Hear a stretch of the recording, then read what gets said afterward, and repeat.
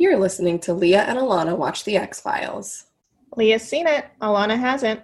I'm Leah. I'm Alana.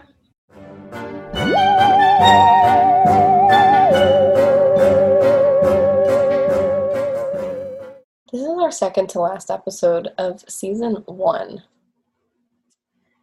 That's crazy. I feel like I say that every episode. We're like, it's episode 2 and this is crazy. I mean, we literally did say that. We did. And it was. And it is still crazy here in episode 23. Excitement has not gone down. Actually, when I was taking notes for this, I initially wrote episode 22. And then I saw the next episode said episode 24. And I was like, oh, we're further along than I thought we were. We are almost done. Yeah. With season 1, to be clear. Yeah. And again, I'll say that this episode is like generally a standalone episode. Mm-hmm. And I'm not so used to seasons of television, the second to last episode being something that doesn't build to like a big cliffhanger. Yeah, this episode doesn't matter at all in terms of the season, the show, the finale. Like, this is literally, we could have skipped it. Like, but, yeah, I mean, I've said this before and I'll say it again. Like, there are seasons where they have finales that have a little bit more of a build-up, but it's, not common, and I wouldn't expect it or get used to it when it does happen. Okay. I am interested in kind of tracking how the storytelling changes from season to season, especially in the later seasons after they like stopped filming and then came back years later. I am interested in seeing if that, because I think that you've mentioned they're like shorter seasons, and if the storytelling from episode to episode is different than it is in this first season. Mm-hmm. Yeah, you'll find out in 5 years. That's just a guess, just a number I'll throw out. Okay, so this is episode 23, and we expressed some concerns last week over the description of this episode because it deals with a suspect who is, as the description says, a mentally challenged man. How do you feel about how they portrayed this, or what about this storyline, or the fact that they even had this storyline? Yeah, it's a good question. I guess I didn't find this episode to be overtly offensive in that there's not that much that I can specifically point to be like, this specific thing I didn't like. But the general kind of idea of having a disabled person played by a not disabled actor feels strange. It feels outdated. I mean, I'm sure we're still doing it now, right. But like watching it kind of like feels hokey and strange, and watching these actors do affectations to their voices feels kind of strange. Yeah, I think that I felt similarly. I did look up this actor because I was like, let me see what this guy's really all about. And I don't know if you Googled him, but he is in Madam Secretary. I don't know if you saw that. He's like a regular character in Madam Secretary with David Duchovny's ex-wife. So I thought that was a fun fact to share with you today. That is fun. I did Google him because I recognized him, not from Madam Secretary, which I haven't watched. Mm-hmm. But when I read the description for this episode, I was like, I bet this actor is going to be like a recognizable character actor. And he was, and I knew I'd seen him before. So I Googled him and saw that he's been in like, I feel like he's been in like every TV show that there is. His credits are very long. I think I specifically knew him from Damages, but then he's also been in movies like he was in what's the movie? 3 Billboards that came out a couple years ago. 7 Psychopaths. He was in The Americans. He's been in a lot of stuff. So I was not surprised to see someone like that in this type of role. Sure. Yeah, I guess that makes a lot of sense. Well, I did not note when I looked at his credits that he was in Madam Secretary. I can't believe I just glossed over that. I can't either because I didn't. The first reason that I noticed or had the thought that he was is because on his IMDb, the like background photo on one of the main pages is like Tia Leone's face, and I was like, I think that's the cover for Madam Secretary, but I haven't seen it. I don't really know, but I feel like that's the most like recognizable image of her that I would know, and so I was like, was he in it like a lot to the point that this would be like part of his page? And yeah, I mean, I think he was in like, I swear it said like 100 some episodes, and I don't know how many episodes of that show they made, but I would assume maybe he was in all of them. Wow, I definitely wouldn't have guessed there would be 100 episodes. I could be wrong. Maybe it was maybe less there than are, that, but and maybe he's in all of them. Yeah, he's a lead. I wonder who he liked working with better, Tia Leone or David Duchovny. I'm willing to bet it was Tia Leone. Well, he did work with her longer, apparently. He did. I mean, I don't know if we've talked about this on this show, and maybe it's something that should really be brought up later, but like, I think a lot of people didn't like working with David Duchovny on the X-Files, but I don't necessarily know that was true at the beginning, but I think the longer it went on, he like kind of became an asshole. No way. Yeah. That is, I guess that's kind of surprising to me. I don't know. I'm just, the only time I've seen him not acting is when he's done like interviews on Conan, which we've talked about before. And he seems like a kind of strange, but like affable, funny guy. So I guess I'm kind of surprised that people would find him such a dick, but I don't know. I guess there is the potential for him to take himself very seriously. Yeah, I think it was that. I think, well, from what I remember, I like tried not to read too much into it because I was like, no, but ultimately it really didn't ruin Mulder for me. I think I think there's a potential he got a little full of himself, you know, as famous as he was at the time. And then I know that they worked like incredibly long hours on this show and were like filming until 4 a.m. And so I think maybe just the whole set was kind of grumpy. And maybe that contributed to his behavior. But yeah, these are the rumors that I have heard. And now you know. Very interesting. Well, I'll be keeping an eye on this as we go through this show. When I feel like I can search these things without coming across spoilers, I will do so. Sure. We'll tap back in and I'll bring up some other points and we'll really dive into who these people were behind the scenes. I think I've asked this before, but does the X-Files have like blooper reels or gag reels like in their seasons? All right. I'm so excited. Well, I guess I don't know if season 1 has them and if you're about to tell me whether it does or not. But if it does, I'm so excited to watch it after this next episode.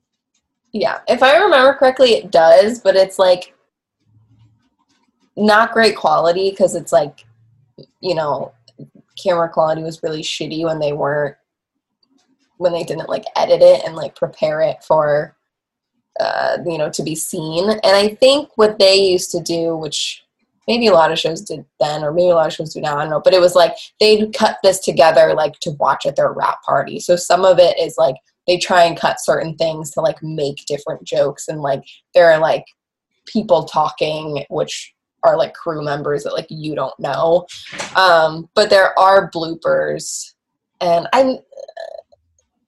I'm pretty sure there's people have somehow come across and tracked down them for every season. But I think they get better as they go, partially just because the quality is like easier to see and understand. Okay. And well, the I feel dynamic like grows, I guess. Sure. I feel like I can tell a lot about a person from a gag reel, so I will use that to assess whether people liked working with David Duchovny or not. There you go. Yeah. I mean, I think it was mostly like season 7, 8, 9, the later, like the last few. 10, 11. Well, 10, 11 were like 20 years later, so maybe he pulled his shit together by then. No. Yeah, we've already talked about this at length, but he was in rehab somewhere in between there. Maybe that changed his perspective on things. I don't know. We'll have to wait until I watch the gag reels and assess everything. It's the only way to tell. We're just never going to discuss this episode. We're like, we're kind of uncomfortable with the fact that they were portraying, a mentally challenged person played by someone who was not. And so we reject this episode. I guess to get us started actually talking about the episode, just give kind of like a brief overview of what happens. There is a disabled man who is working as a janitor in some kind of laboratory for jet propulsion, I think, and scientists there start dying, and Mulder and Scully come in, and all evidence seems to point to this janitor doing that. The janitor's name is Roland. That's also the title of the episode. And then we go from there, figuring out if Roland is doing this and why. That's, I think, a great description. Thank you. I have a note from the beginning of this episode when the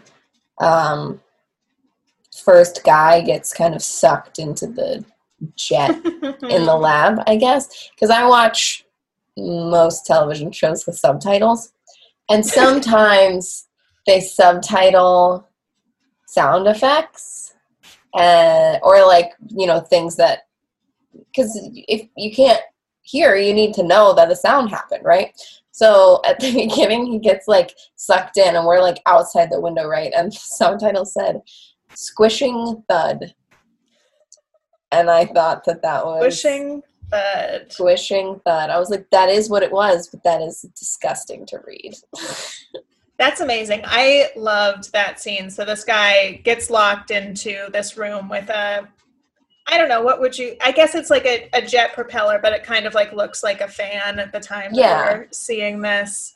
And he gets locked in there, and the fan or the propeller gets turned on, and he gets sucked into it. And I loved so much when they cut like outside of the room, and you're just seeing in the window of the room, and he just flies from one end of the window to the other. And then, of course, the squishing thud sound happens. Yeah. I thought that was so funny. You're like, this show is a comedy. It really is. It really is sometimes to me. I really thought that scene was very funny. Well, I'm really glad that you got a good laugh out of the murder of this man. Pretty violent. Like, they never discuss the fact that, like, someone had to clean that jet fan out. Like, that's true. And at one point when Mulder and Scully are there, like, somebody says something like, oh, like, we examined like what was left of this guy. And I was kind of like, how is there anything left of him?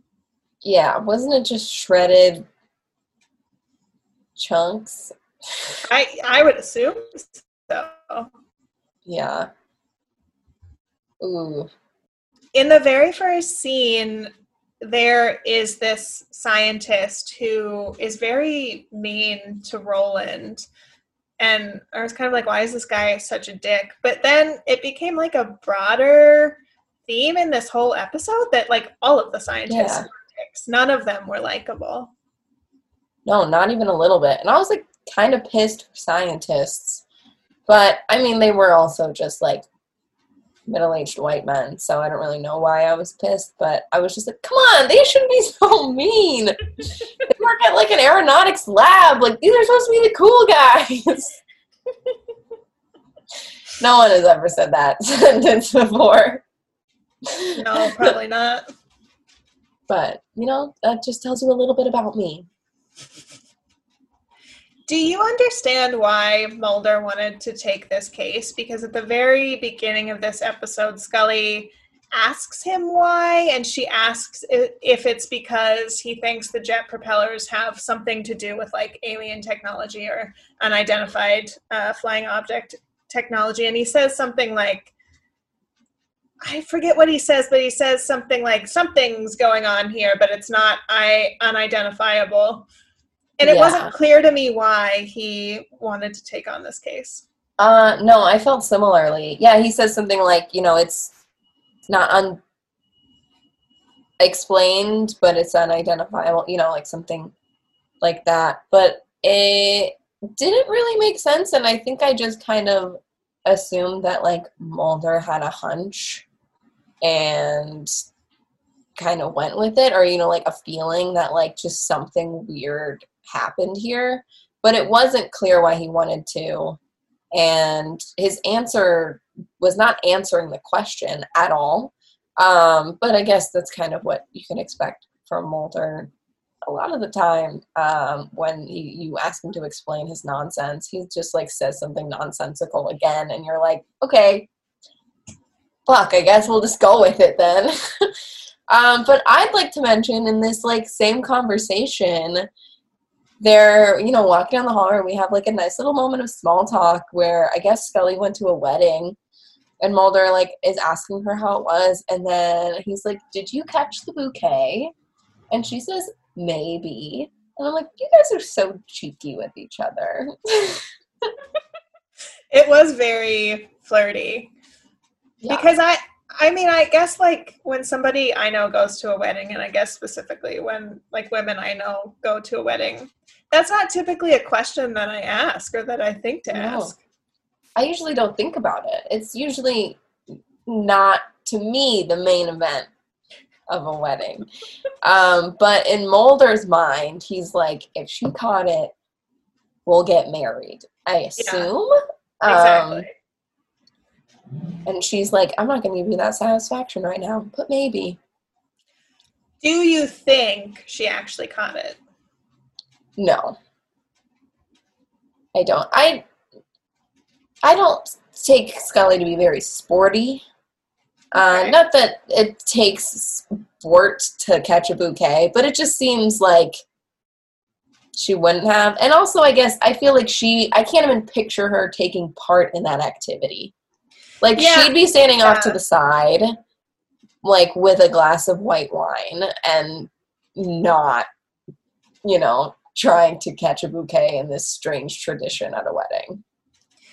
Yeah, I was going to say the same thing, in that I think that there's a high possibility she didn't even, like, go up when they called women to go up, and she just stayed at her table and kind of rolled her eyes. But I guess I'm also unsure how competitive Scully is. I mean, clearly she's a high achiever, so does she just feel the need to win things to win them? I don't know if I know that yet. That's a very good question. I don't know that I perceive her as super competitive. I think that she can be, but in things that, like, matter to her. And if it's not something that, like, she cares about or, like, has stake in, then, like, it, you know, she probably thinks it's silly. Because, I mean, this bitch loves to roll her eyes. She rolls her eyes constantly, or, like, you know, scoffs at things. And I guess I would act similarly if I worked with Mulder. But, I wouldn't. I would be just wrapped in attention all the time. Yeah, but, like, you'd get so annoyed with him. He's ridiculous. Nothing he does makes any sense.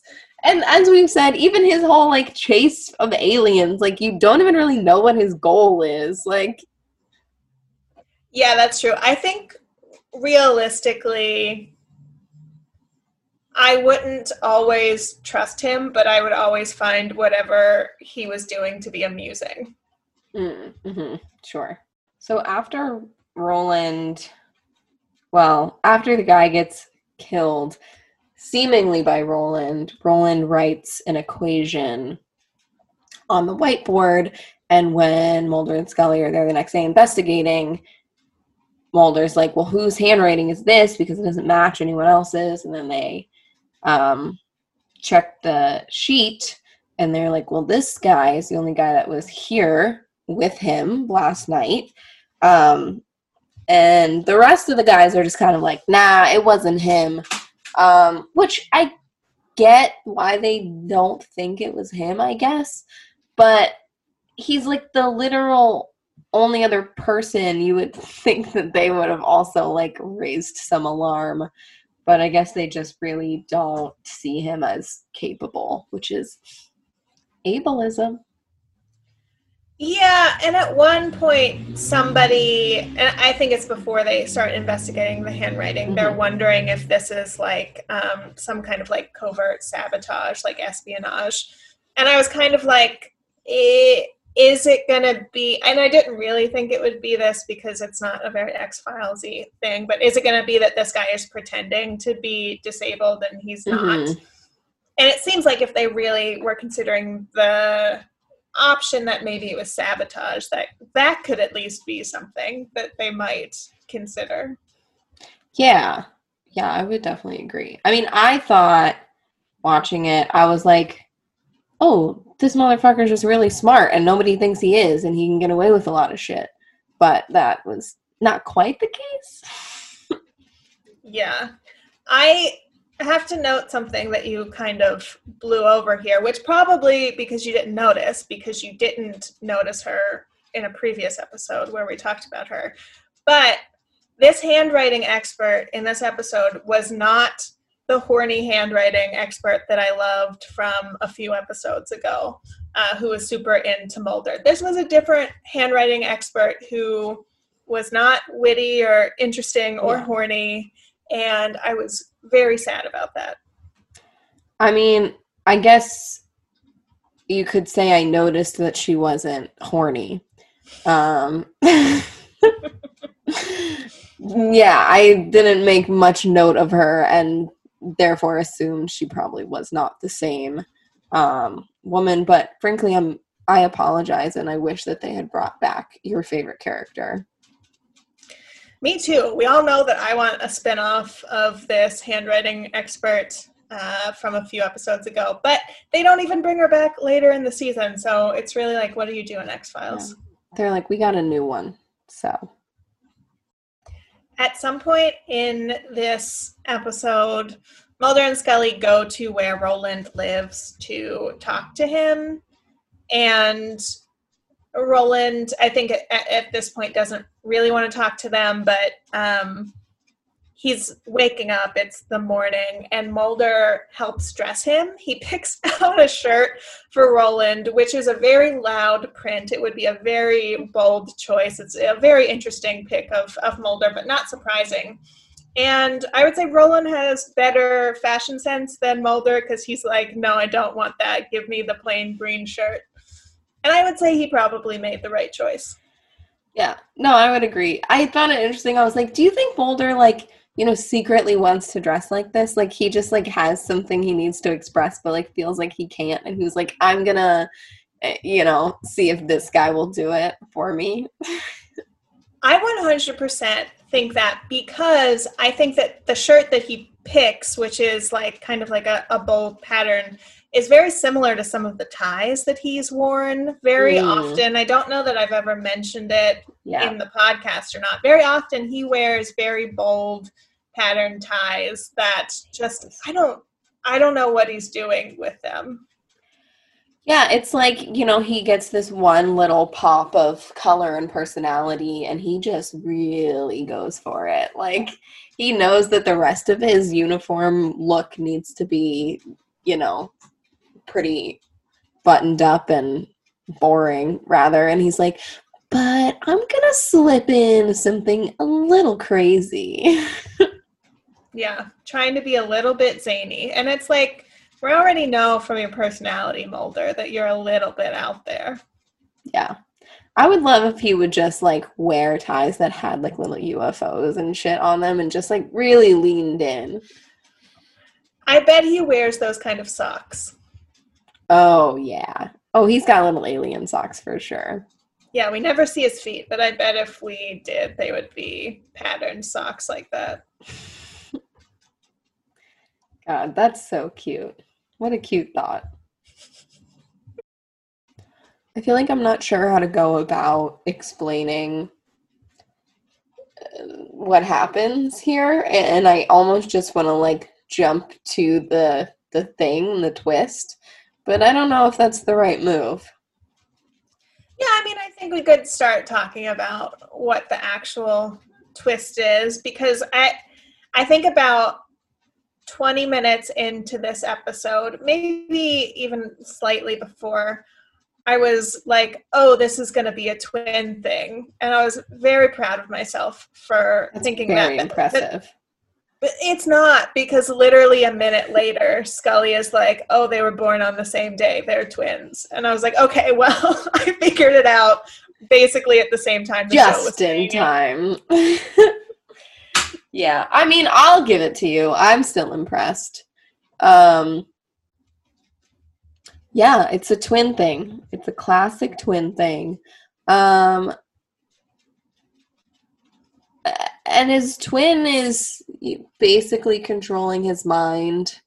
His twin is named Arthur, I guess I should say, who was a scientist at this facility, who died, 6 months prior or something like that. And I don't want to say he's not dead, because I think he's dead, but his head is being kept in a chamber. It's frozen, much like Walt Disney. And I was wondering, Alana, would you freeze your head after you die? Great question.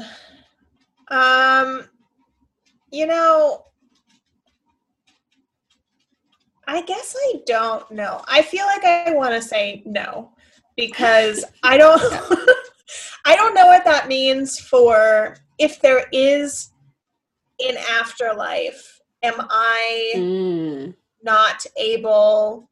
I would assume that I'm not able to be in it, that it would be kind of like I'm in a coma for hundreds of years or however long it takes for them to upload my brain into a cyborg body or something.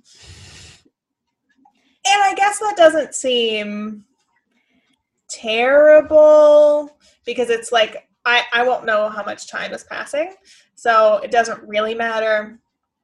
But it is kind of what if we never have that capability and they've just frozen me for so long when I could have just been dead that whole time. Yeah, I think it's interesting that you think that your consciousness will be uploaded into a cyborg body. I don't know that I disagree, but just in contrast, the thing in the show is by the time they're able to revive these heads, they think they'll be able to clone bodies for them to have, which is similar but different to a consciousness being uploaded into a cyborg. And I don't know which one is. It seems like cloning bodies to reattach these previously frozen heads to is way harder. I also don't understand the mechanics of how that would work. How do you reattach a head? I don't know if I get it. Well, you see, by the time that they're able to do it, they will have figured out. That was this guy's answer. He was basically we don't know why we're doing this. We just assume someone in the future will have figured it out and they'll know what to do with all these fucking heads we froze. Yeah. Why don't they freeze the body? Why don't they freeze the whole human? Well, specifically in this case, which I also found to be wild, it's because Arthur was in a car accident and the rest of his body was so fucked up that they couldn't, so they could only save the head.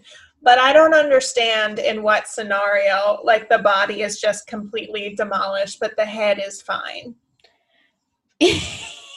Yep, maybe he was decapitated and then the body was rolled over a bunch of times in the car, but the head just rolled off to the side.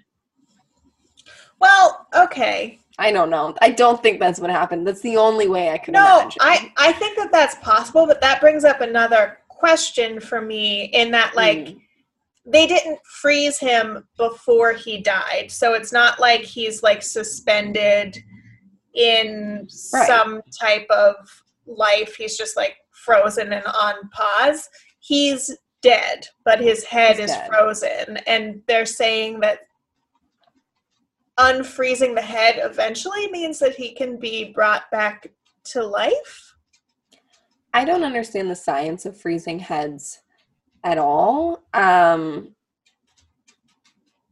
all. I really don't know what the goal is. You know, I know we all say that Walt Disney did it, but I don't even know if that's true. But I repeat it constantly. I think that he did, but I am less sure that just his head is frozen. Oh, you think it's the whole Disney? But also, like... it's the whole Disney. It's the whole Disney. It is. They froze Disneyland and they put it in a pod. I just think it's so funny to think that, like, I don't know, in 1,000 years one day, like, Walt Disney's gonna exist again, and, like, we don't need that. No, I don't think that we do need that. And we haven't gotten from you if you would cryogenically freeze your head, although I feel like I know the answer. Yeah, 100% I would. No one's kidding. I don't think I would. I agree with you. I don't really get... I mean, mostly I just don't get the point. But I guess I think there's a part of me that after this conversation wants to say I would, just so I can know what fucking happens when they figure out how to get my head back alive and unfrozen. I want to know, am I going to be in a cyborg? Am I going to be attached to some cloned body? Like, what happens? And what is life like at that point? And who was the genius that figured out one of these things? So it might be worth it to find out. Yeah, that you took a turn there. You surprised me because you've said several times on this podcast that you definitely don't want to live forever or even close to forever. I don't, but I don't think that I wouldn't be alive. But I'd like to find out. Like, I mean, I'd come back to life and then I'd immediately kill myself, I assume. But I'd like to know. I'd be like, no, thank you. That's good. I just wanted to know, like, what this looked like. But I'm okay. I paid my dues, so I'm gonna go. I guess unless I became a cyborg, then I'd be fucked because I don't think you can kill that. Yeah. Maybe you could, but, like, you'd need to create a virus to, like, take down your own system. And I'm not a computer scientist. So I guess it's a risk, you know. If it's a cloned body, I could probably kill it. If it's a cyborg, I'd be fucked to live for eternity in, I don't know, 3025 or some shit. I think I'm just thinking now about how horrifying it would be to wake up as a clone body with your head reattached. I just feel like that's a very Frankenstein scenario. Yeah, I think you're right, but I'm like, you know, this is like 1,000 years down the road, I assume. And I bet there's some, like, smooth ass process. Like, we don't do stitches anymore. Like, I don't know what's happened, but everything is going to be, like, completely seamless, quite literally. I don't know. We're all 3D printed or something. Actually feel like what would happen would be, like, I don't know if you watched the Power Rangers when you were a kid, but there was that, oh fuck, I forget his name, which is embarrassing. I feel like it was like Zod or something, where it was just a head in like this big cylinder tube. And I feel like when they actually like reanimate cryogenically frozen heads, that it's just going to be like, you're going to be like a head in a fishbowl, and that's going to be what it is. Yeah, I think you might be right. I could easily see that being the case. It also just seems like such a fucked up thing, because it's like, supposedly you'd be the same person and have the same thoughts and memories, because they're supposedly bringing you back to life, and that's why like important people like Disney want to be frozen, because they think that they're so great and that their ideas should be able to exist again, or some bullshit. I don't know. But wouldn't that just be a miserable existence for you, like thousands of or hundreds of years later, where just like nobody you know is also frozen and coming back to life, and you're just like existing here in this time that like you don't know what happened in the world, you don't know like what technologies exist, and you're just forced into it. You're just like reborn, but like you're already an adult. Yeah, that's true. That sounds miserable. I changed my answer. I do want to know though, so I'd say like 10% of me wants to know. 90% of me says, fuck that, that's a horrible idea. Well, but in this episode, it seems as though Arthur, whose head is frozen, is still alive. Like, his consciousness is still existing somehow. I guess. I don't know how, and I don't know why. But I agree with your analysis. Yeah, he's somewhere in between, right? Like, yeah, and he somehow has the ability to psychically contact and control Roland. Yeah. Which, it's just fucked up. Like, he and Roland were like separated as children. We see this in like a dream sequence. And then he hires him and like specifically seeks out like disabled people to work at this facility because he's looking for his brother. Because like I don't know. I think it's fucked. Seems like he wanted to really take advantage of him, and that's just not cool, Arthur. It seems to me like what I was able to understand from this episode is that Arthur finds Roland after many years of being separated, and I don't think that Roland knew that it was his brother, and nobody else knew that they were related, because Arthur had a really insane photoshopped beard in the picture that we see Yes. of him, and so we're supposed to believe that nobody could tell they were identical twins because Arthur had a beard. But yeah, he seeks out Roland and hires Roland. And I guess I don't understand why, unless Arthur knew that he was going to die and would be able to control Roland telepathically. Yeah, maybe he was planning to use him anyway, and then happened to die and just like lucked out that he could control him telepathically. Because it seems like he was planning to, you know, I guess sabotage and murder his coworkers regardless, and then he happened to die. Was he planning on murdering them? I don't know, but why did he do it once he was dead? Like, wouldn't you think that he had, like, come up with some scheme? Well, what I thought happened was that Arthur had solved some kind of problem while he was alive, solved some kind of equation that would like change jet propulsion in a big way. And when he died, the scientists who were left behind were going to take credit for that. And he just couldn't stand that. So he used Roland to kill these guys because of his ego, because he couldn't live, and I say live when he's like dead, so like why do you care? But he just couldn't stand the fact that he personally was not going to get credit for this thing that he solved. And like, how did he know that he wasn't gonna get credit? Like, he's dead, but he's not dead, but like, is he seeing it through Roland? I guess.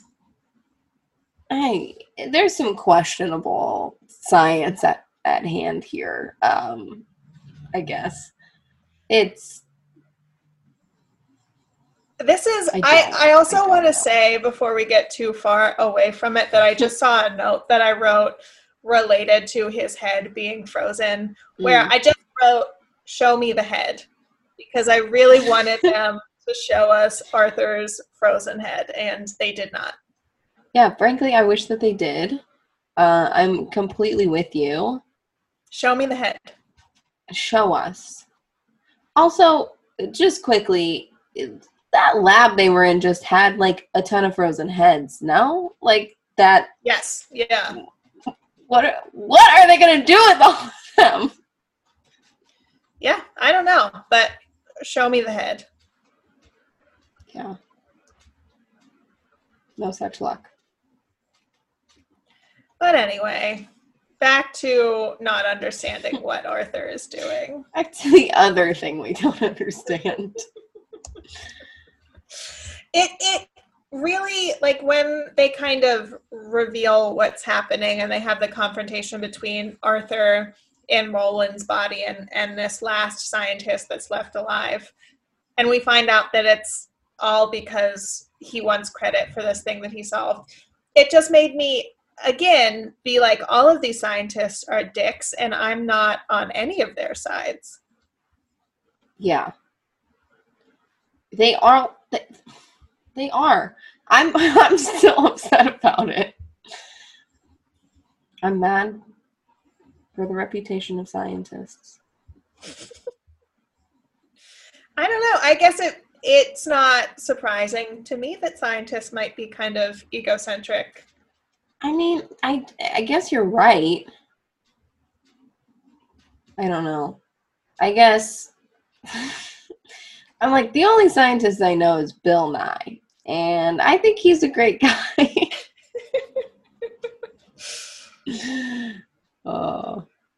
It also seems like, and I don't know if I understand this, it seems like Roland gets premonitions of him killing people before he kills people. But it's like, I mean, I assume that's Arthur putting the images in his head, but why does it happen sometimes so far in advance of when he actually kills the people? Yeah, it's like a mess. I don't know if it's the fact that Arthur, is dead alive and can't control it very much. But I mean, I think you're right. It is like premonitions, and sometimes it's in dreams, and sometimes it's when he's awake. And I don't even understand. I still don't understand how it's happening. But some twin connection, apparently, even when they're frozen, can, I don't know, throw these images into their mind. And then just like Roland knows that he has to do it. Or like why does he then do it? Like, is he fully being controlled? Like, is Arthur's subconscious like taking over? Maybe not. Yeah, I guess that is what kind of happens, because when the one scientist turns down the temperature on Arthur's cryogenically frozen head. It seems like he's able to take more control of Roland and almost have a conversation in Roland's body as Arthur. And that one guy was like fucking fine with it. Yeah. He immediately was like, okay, this is what's happening. I was like, this guy is so chill. He should work on the X-Files. I will also say that I took note of the fact that it seems like Scully is maybe becoming more, I guess, adjusted to Mulder's insane ideas, or at least not fighting them as much, because when he posits this idea that this cryogenically frozen head is taking over his twin, Scully's like, if you tell anybody that, they'll think you're insane. But then she's like, Mulder is like, well, we have to go tell people anyway. And she's like, all right, let's go. Like, she really put up no fight. Yeah, she's like, I just don't have the time or the energy for this. Like, okay. And even if she did fight him, she's just like so aware at this point that like he is going to do it. Even if she says no and refuses to participate, like, he will do whatever the fuck he wants. Yeah. So you might as well jump ship, I guess. Just go down with him. One moment of this episode that I really liked, it's like super insignificant, but when Mulder's talking to Roland and he is trying to kind of understand but also explain to Roland that his brother is, or that like someone is like in control of his brain and that's why these things are happening, he like spots a like toy spaceship on the shelf and is like, yes, this is what I will use as my example. And I'm like, he just wanted to play with that little UFO toy. He did. And he's like, Roland, do you know how to work this? And Roland's like, yeah, give me it. Like, Roland's like, of course I know how to work this. You idiot. In that scene, Mulder also tells Roland a dream that he had about his dad, and it was honestly pretty indecipherable to me. I didn't understand how it related really, but it is the first time that Mulder has mentioned his dad, I think, and made it seem like his dad might be dead, which I kind of already assumed, but I don't know for sure. Mm-hmm. Yeah, I won't answer. But I do agree with you. It was a very cryptic dream that didn't really seem to relate, other than, I guess, sometimes dreams are deceiving. I don't really know, or upsetting. He was like, I have bad dreams too, basically. Like, but it's not quite the same because like you're not murdering people because of them. That we know of. Yeah, that's true. But you'll find out more about Mulder's family in the next season. Well, we already know that I think that he has daddy issues, and I feel like this dream, again, points to that, because it wasn't a positive dream about his father. No, it definitely wasn't. But it was like he thought he needed to save him, right? Yeah, it was like he needed to save him. He was underwater, and then he came up from out of water, and his dad wasn't his dad anymore, or something crazy like that. Yikes. I hope that he's in therapy, and like not regression hypnosis therapy, but maybe just regular talk therapy would be nice for him. It would be, but he's definitely not in it. No. He's like, I will be hypnotized and nothing else. We also learn, well, maybe we have learned this before, but I didn't remember it, but Scully says that she has 2 brothers, which I guess is interesting. I just like don't remember them from the episode where her dad dies. No, they're not there in that episode, and that comment that she makes is not consistent with what I know about Scully's family. Oh. So there's definitely some questionable, like, they hadn't quite nailed down who they wanted to have as the family for either character at this point, it seems like. Because, yeah, you would think that if she had any siblings, they'd be at her father's funeral. But at that point, they were like, we're not going to think that far ahead. Like, we've got mom, we've got dad, we've got Scully. And now they're like, maybe we'll throw in 2 brothers. And later, it's like, not. It's different again. Yeah, classic TV show problem. You can't commit to everything you talk about in the first season, apparently. You really can't.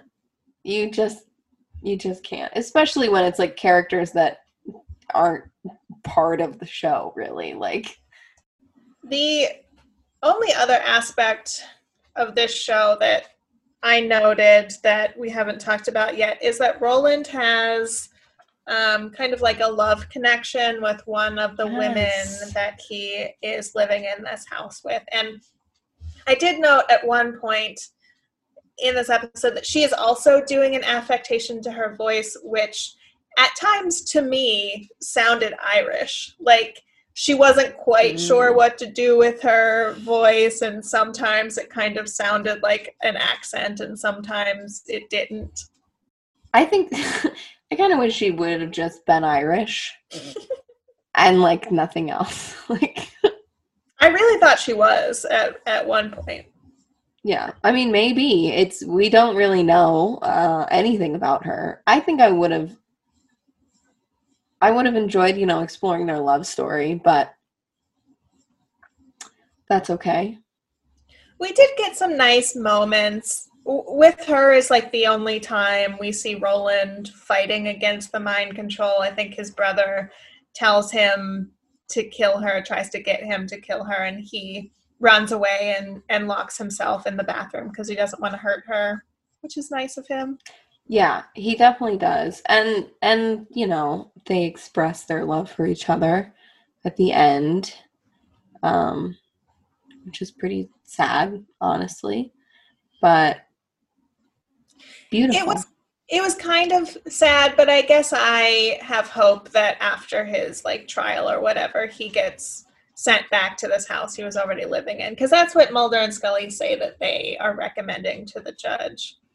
Yeah, I hope so too. Though I think it was the point, but I guess what I kind of got from the ending when, they're taking him out of this, care house that he's in, and he stops to comb his hair in the mirror and brushes it in a way that I think is supposed to be how his brother wore it.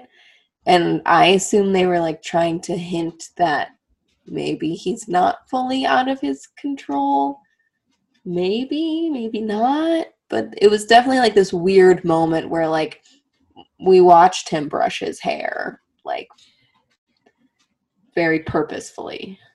Yeah, that makes sense for that to be what it meant, but it was very unclear because it's just he just stares in the mirror and brushes his hair, and then it cuts to Scully watching him. And it's why is this the last thing we're ending this episode on? Yeah, that's why I figured, okay, maybe it's a hint that he's not actually free of his brother's fucking mind control bullshit. Can't they just unfreeze his brother's head? Why don't they do let's kill him again. I don't know. Yeah. I mean, maybe they just don't have that jurisdiction. I don't think you can just unfreeze or... I mean, they dig up people a fair amount, but they put them back. Maybe not legally, but the one scientist already started to thaw him out. So just break in and do that again. Just make the temperature colder, because throughout the episode, it was supposed to be at negative 320 or whatever, and it kept dropping down to 319. And they were oh, we don't know why it's doing that. It's weird. And it seems like that related to him being able to control Roland. So why not just freeze him more? Yeah, maybe that would work. Yeah, I wasn't sure. They kind of hinted that or Mulder tried to speculate that maybe the temperature was fluctuating because of his brain function. He was able, his brain function was causing the like tank thing itself to like fluctuate in temperature because he had like electric activity going on in his brain. But they didn't really clear up whether or not that was the case, and if it would be helpful for them to just be like, oh, we're going to freeze this one a little bit extra because something weird is happening. And again, I'm just going to have to say, if this man is decapitated, how does he have brain function? You know, it's a twin thing, so we just will never know. Yeah, it's a twin thing. This is a grown-up version of The Parent Trap, is what this is. This is a very dark grown-up version of The Parent Trap. Yeah, they both came out in 1994. Yes, which is what we know about The Parent Trap for sure. Mm-hmm. Yeah. How do you feel about the fact that next time we do this, we'll be done with season 1? Yeah, that's it's a big feeling. It's like, where do we go from here? What do we do from here? Season 2. Oh, okay. Well, yeah. Okay, I feel fine then. Yeah, we're gonna do season 2 is what's gonna happen next. Were you unaware that we committed to 11 seasons? I guess, well, no, I wasn't unaware. But it is interesting, again, to me, to have the finale coming up, and I really don't know what it's going to be about. Well, I can tell you the Hulu description if you'd like to hear it. Yes, please do. So, episode 24 is called Erlenmeyer Flask, and the Hulu synopsis is Deep Throat, see, okay, there's his name, first and foremost. I didn't make this shit up.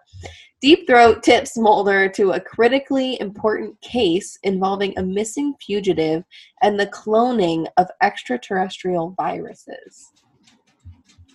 So you're going to want to buckle up, and you're going to want to take some notes, and you're going to want to save them for the future. Okay.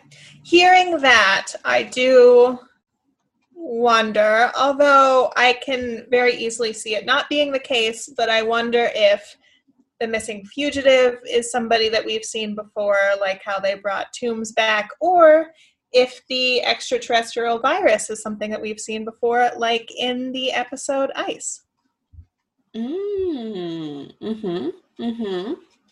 Well, I can't wait for you to find out. And aliens, if you happen to be listening, please come get us. We're scared.